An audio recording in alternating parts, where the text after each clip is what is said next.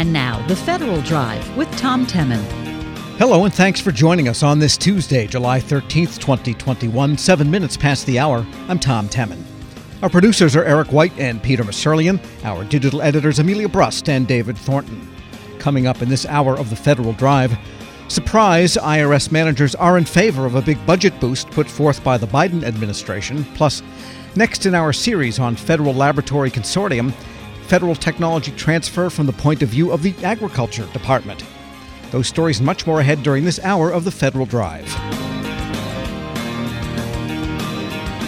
But first, the Joint Enterprise Defense Infrastructure, which the Pentagon canceled last week, is all over except for packing away the pieces.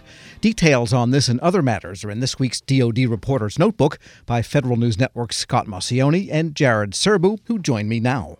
And Jared, you've been covering JEDI from the beginning and now its closure, but there's still a little bit of tail to it left that might involve Microsoft. What's going on now? Yeah, the department notified Microsoft in its official termination notice for JEDI last week that it's going to have until the end of the month to figure out if they actually incurred some additional costs because of the work they're having to do to shut down the project. It's unclear exactly how substantial those costs are going to be because remember, the entire project has been under orders from a federal court since February of 2020 to stop work. So they wouldn't have been doing much, but they are going to have to do some rudimentary things like, for example, that same termination for convenience notice says that they must destroy all of the data in the JEDI cloud that they had constructed. So they had gone some way toward building this JEDI cloud, probably not too far. So they have until, as I said, the end of this month to drop an invoice for DoD to cover whatever those additional costs were. Do we have any sense of how large that might be? Is it in the millions or tens of millions or maybe less? We just don't know. It would depend on, they can really only bill the specific costs involved in terminating the contract, and the notice is also very clear that they cannot bill for costs that could have been foreseeably avoided. So they should not have been doing any work between February of last year and now. If they happened to be doing any work, they would be on the hook for those costs. But the hope, obviously, is whatever those costs were, they're going to make it up and then some with this new follow-on contract called JWCC, the Joint Warfighter Cloud Computing Environment that both Amazon and Microsoft are expected to be on at a minimum, and possibly some other companies. All right, and that's going to be a year off for that award, so we know you'll be on top of it between now and then. And Scott, let's turn to you. DoD is waiving online grocery shopping fees.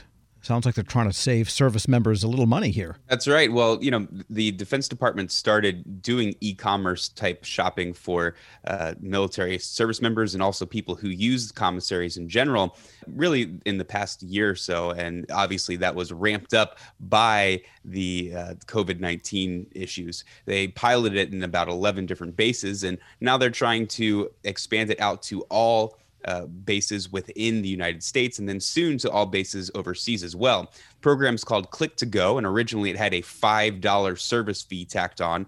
Now, until at least the end of the year, service members and commissary users will be able to just do this as they would regularly shop and not have to worry about the $5 service fee. Beforehand, service members would get about a month without any charges with this. Now they'll have this until further notice. So a little bit of a perk for people. Now this is only curbside pickup. It's not any kind of pickup where they would deliver it to your house or anything like that. But it certainly helps instead of having to go inside and shop around. And you have to remember this year, military commissaries opened up to 4.1 million new customers because of the last year's Defense Authorization Act. So that's veterans with service-connected disabilities, Purple Heart recipients, and things like that will now be allowed to shop on base as well. So more money coming in for these commissaries if people decide to use this. And Scott, are we aware of whether the military is tracking the long-term trends in use of these commissaries, especially online, in the era of the rise of the online retailers? Right. Well, we haven't really seen that much. However, we've seen the Food Marketing Institute recently reported that online grocery shopping has escalated from really unpredictable rates before. And then since the COVID-19 pandemic broke out, they estimate that 20% of all U.S. grocery shopping will be done by 2025. So this really is something that's going to be growing fairly exponentially in the next few years, and we're going to see a lot more of it. All right, but no sign of, say, Amazon starting a commissary channel and maybe relieving DoD of all of this apparatus and infrastructure? That's not on the cards. Not yet, at least, but you never know. You'll see drones flying around soon. So. All right. And also, Scott, you're reporting that commanders are being questioned for their ability to be the legal eagles in deciding how and where and by what means to pursue criminal cases in their commands. GAO has looked at this and said maybe there's a big issue going on here. It is. And the thing about it is that it's really just a lot of fodder for what is going on that really as public debate right now around legality and how prosecutions are happening within the military. As we've been reporting, the sexual assaults and sex crimes within the military are most likely going to be taken out of the chain of command. We've had multiple top generals and the top general of the United States military saying that they support that. Also, the defense secretary supporting taking these out. And really, it's all a matter of getting lawmakers to pass this bill, which has all the votes that it needs just in sponsorship.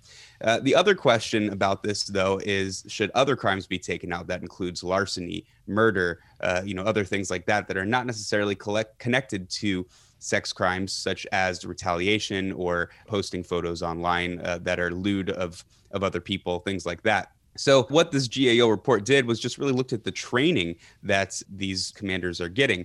And what they found is what a lot of experts have been saying is that these commanders are not legal experts. However, they do get some legal training, but the legal training that they're getting can sometimes be a little unsure and sometimes not flush together between the services. So some of the commanders were not taking the training that they needed. Some of the training did not meet the legal needs for the complex decisions that they were doing.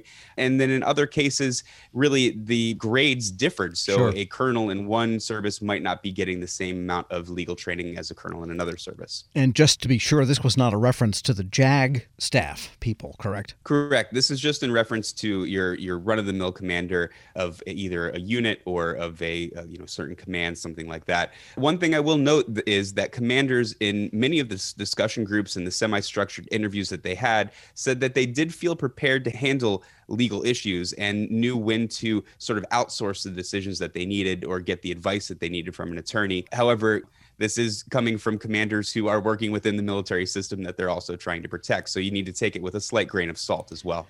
But it sounds like the long-term trend here could be that simply the military courts and the military legal system will take care of issues connected to military service and duty, questions on away without leave or dereliction of duty or misconduct in combat, whatever the case might be. Everything else would just be in the civilian courts. Exactly. And not necessarily in the civilian courts, but just having a prosecutor that is not necessarily in the chain of command. So you would still go through the Uniform Code of Military Justice. However, these decisions will be made by someone with a JD, someone who maybe passed the bar, those sorts of things, rather than a commander that just has taken training required by the Defense Department of the Services. Federal News Network Scott Maucione and Jared Serbu. Check out their DoD Reporter's Notebook at federalnewsnetwork.com. Still ahead, the next installment in our series on the Federal Laboratory Consortium, we look at federal technology transfer from the point of view of the Agriculture Department. This is the Federal Drive with Tom Temin here on Federal News Radio, part of the Federal News Network. This episode is brought to you by Zelle. Whenever you're sending money through an app or online, it's important to do it safely. Here are a few helpful tips. First, always make sure you know and trust the person you are sending money to. Second, confirm you have entered their contact details correctly. And finally, if you don't trust the person or your recipient is rushing you to send money right away, think twice before sending money through an app or online. Grab a 30-day free trial of Live by Live Plus, and you'll get unlimited skips, commercial-free music, and all of the podcasts and live streaming events you can handle. Visit livexlive.com/podcast1 to learn more and start your free trial.